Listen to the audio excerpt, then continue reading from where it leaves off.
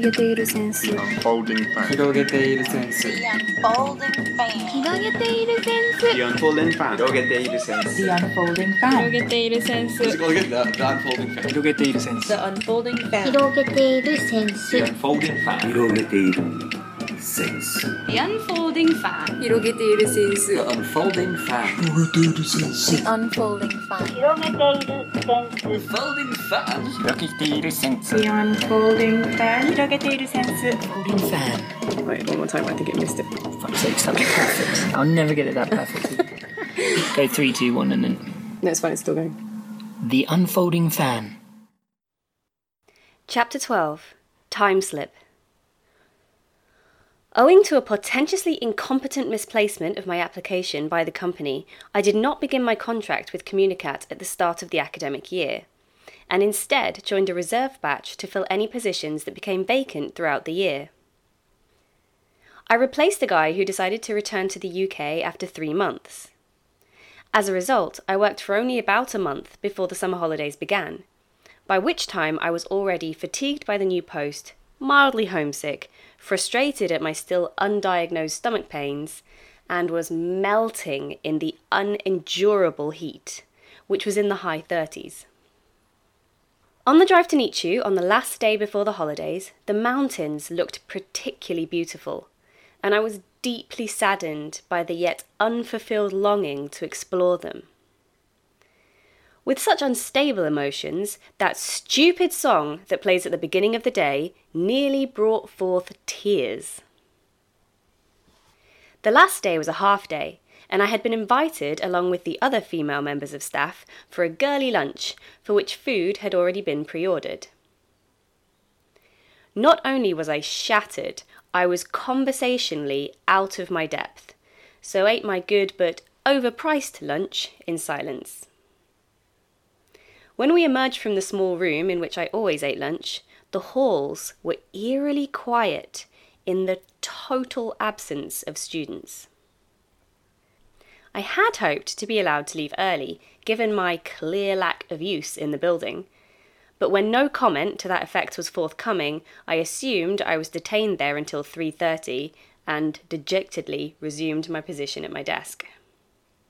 Thankfully, I was told a little later that as all the teachers were having a meeting, I was allowed to go at 2 o'clock. Joyously, I could therefore fit in a nap before the Enkai drinks that evening for the teachers to celebrate the end of term.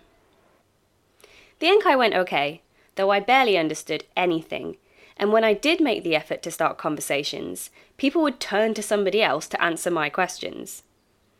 It was odd and demoralising, but I understand the social awkwardness that controlled their behaviour. I also had the opportunity to speak with the principal, who is a lovely man. Everyone was making merry, and I wondered, when I saw Uene-sensei lie down on the tatami floor in red-faced drunkenness, if anyone else considered her behaviour to be a little strange. Towards the end, one teacher tried to deliver something of an address, but was a little too intoxicated, and everyone laughed heartily at his inarticulation. Earlier in the day, Uene-sensei had mentioned to me that there was a festival over the weekend in Kitakata. So I arranged to meet the other ALTs at what we referred to as the retro board, a billboard at the corner of some crossroads along the town's main street. This mildly amusing sign boasted hand-drawn illustrations of characters from a 1950s TV show called Gekko Kamen, Moonlight Mask, which looked to be wonderfully camp and melodramatic. As the board had been there since I arrived, I assumed it was a permanent fixture, but by the time I worked out that it was an advert for the Retro Festival, it had been removed. There was something quite sad about its absence, and the lack of hammy drawings that had brightened the roadside. Like many festivals in Japan, it manifested itself as rows of stalls flanking the main street, selling street food, vintage goods, or potluck games. There was also a bouncy castle, a stage for performances, and a mini train which people could ride down the length of the road, fronted by Thomas the Tank Engine. Decorations made by local schools and groups cascaded like colourful willow branches from foliated bamboo poles at the roadsides, decorated in myriad ways, including paper cranes, paper rings or flowers, and flowing fukinagashi streamers. This retro festival appeared to be a good excuse for people to drag out anachronistic, nostalgic items and imagery for display or sale. In a rural town with a liberal definition of retro, there was an abundance of material. As I walked around with Alan, Jared and Richard, we were recognised by many of our respective students, although I seemed to bump into more of mine than the others.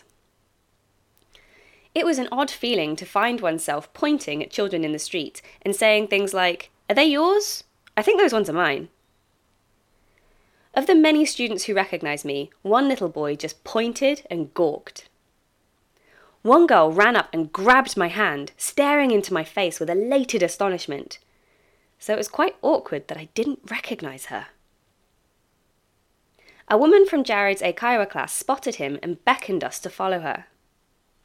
We all trailed obediently through the crowds, though I felt a little apprehensive about what we might be walking into.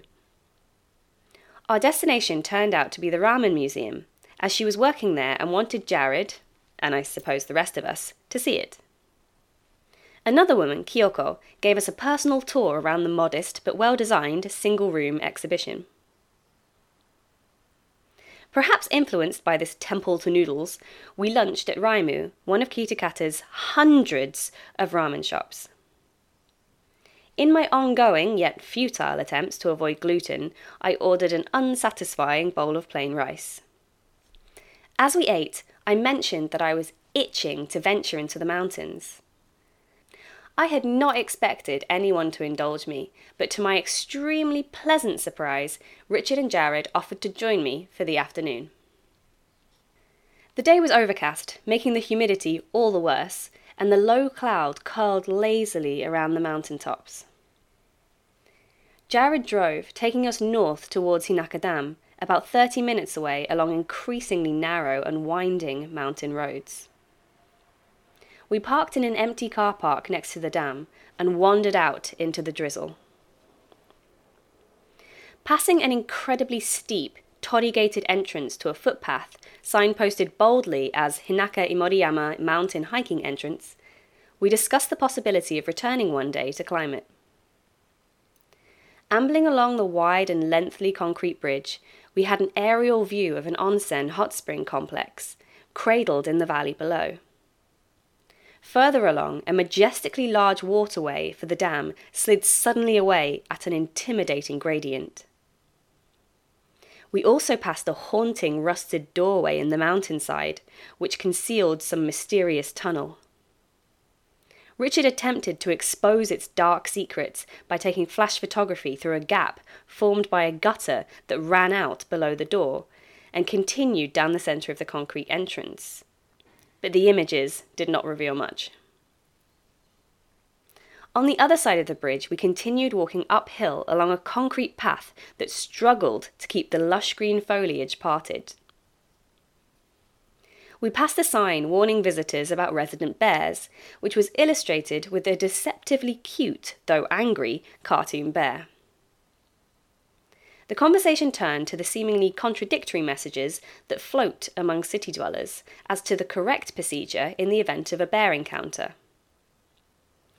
Received wisdom conflictingly suggests running, standing one's ground, or playing dead, a selection that seems fatally incompatible. I do not recall the discussion coming to a satisfactory conclusion, even with the consultation of Google. Further up the hill, we came across an area which had clearly been a prim and well-equipped visitors' rest stop in the not-too-distant past, but had since fallen into disuse.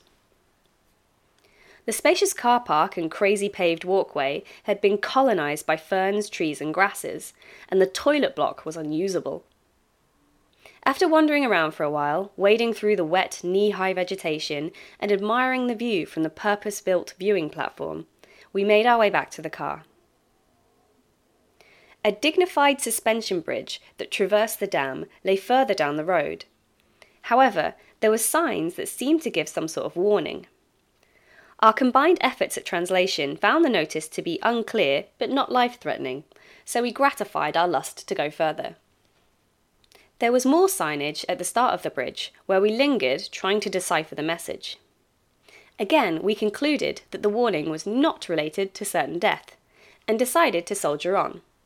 Although this did not stop me from being rigid with anxiety that the bridge would crumble beneath the weight of the car and we would be plunged into the artificial lake below, never to be found. It was a long bridge, which Jared took cautiously, and we reached the end unscathed. We carried on along narrow, rugged roads, again passing more warning signs that we did a poor job of interpreting. The road went on a little relentlessly, becoming more and more untamed, littered with fist-sized rocks. A GPS investigation by myself found this road ultimately led to nowhere, and seemed to have only been constructed for dam work, and perhaps never even finished. Jared also intelligently pointed out that the rocks on the road may be the reason behind the warning signs, particularly if the stones had originated from a higher altitude. Given these conclusions, we turned back, and once more braved the bridge that I peered at nervously through the rain, as I hoped it wouldn't surrender to gravity. After the dam, Jared and Richard seemed keen to return to an abandoned village they had found some time prior to my arrival in Kitakata. They enjoyed regaling the tale of their jaunt to a creepy mountain settlement, populated only by an old woman and a man they saw urinating. Of course, I wanted to see this legendary dilapidation for myself, and eagerly joined the second expedition. Their reports had not been hyperbole. This collection of buildings, nestled deep in the Green Mountains, were indeed all visibly crumbling into ruin, with ripped tarpaulin, fallen beams, and drooping rooftops. As we drove down the unkempt arterial road, hugged by these forsaken edifices, I took hurried photographs from the safety of our safari vehicle. The ramshackle homes were not completely deserted, however, as we passed an old couple who seemed extremely surprised to see a car full of foreigners. The road finished with a building that looked like the remains of a town hall, at which point we performed an about-face and returned home. There was something about the state of the village which did not tempt us to venture out on foot. The weekend festival crowds thronged thicker on Sunday, though I bumped into fewer of my students. Walking up and down the street once again with Alan, Jared and Richard, I spent some time coveting second-hand kimonos, which I finally decided would be too frivolous a purchase. With self-control emerging as victor, I rejoined the boys, in time to see a tall black man walking away from them. He was a Senegalese student at Aizu University, it was relayed to me, and he had rocked up to my fellow ALTs just to say hello. The festival programme included pro wrestling matches in a ring set up in the road, which we watched for long enough for me to get terribly sunburned. Although this fake sport is not something I find particularly entertaining, I was very impressed with a skinny guy who convincingly wrestled himself. He had long hair, an elaborate mask, and wore a vertically striped blue and white singlet. He comedically narrated his movements, and in sparring with his invisible opponent, managed to lean backward at an incredible angle. After driving to Sukiya for lunch, we returned to the festival for the afternoon. Pushing yet again through the crowds and the heat, we started to flag. I bumped into Uene-sensei, who told us about a picture storytelling event taking place soon. But we were all exhausted, so went to a couple of air-conditioned shopping outlets before calling it a day.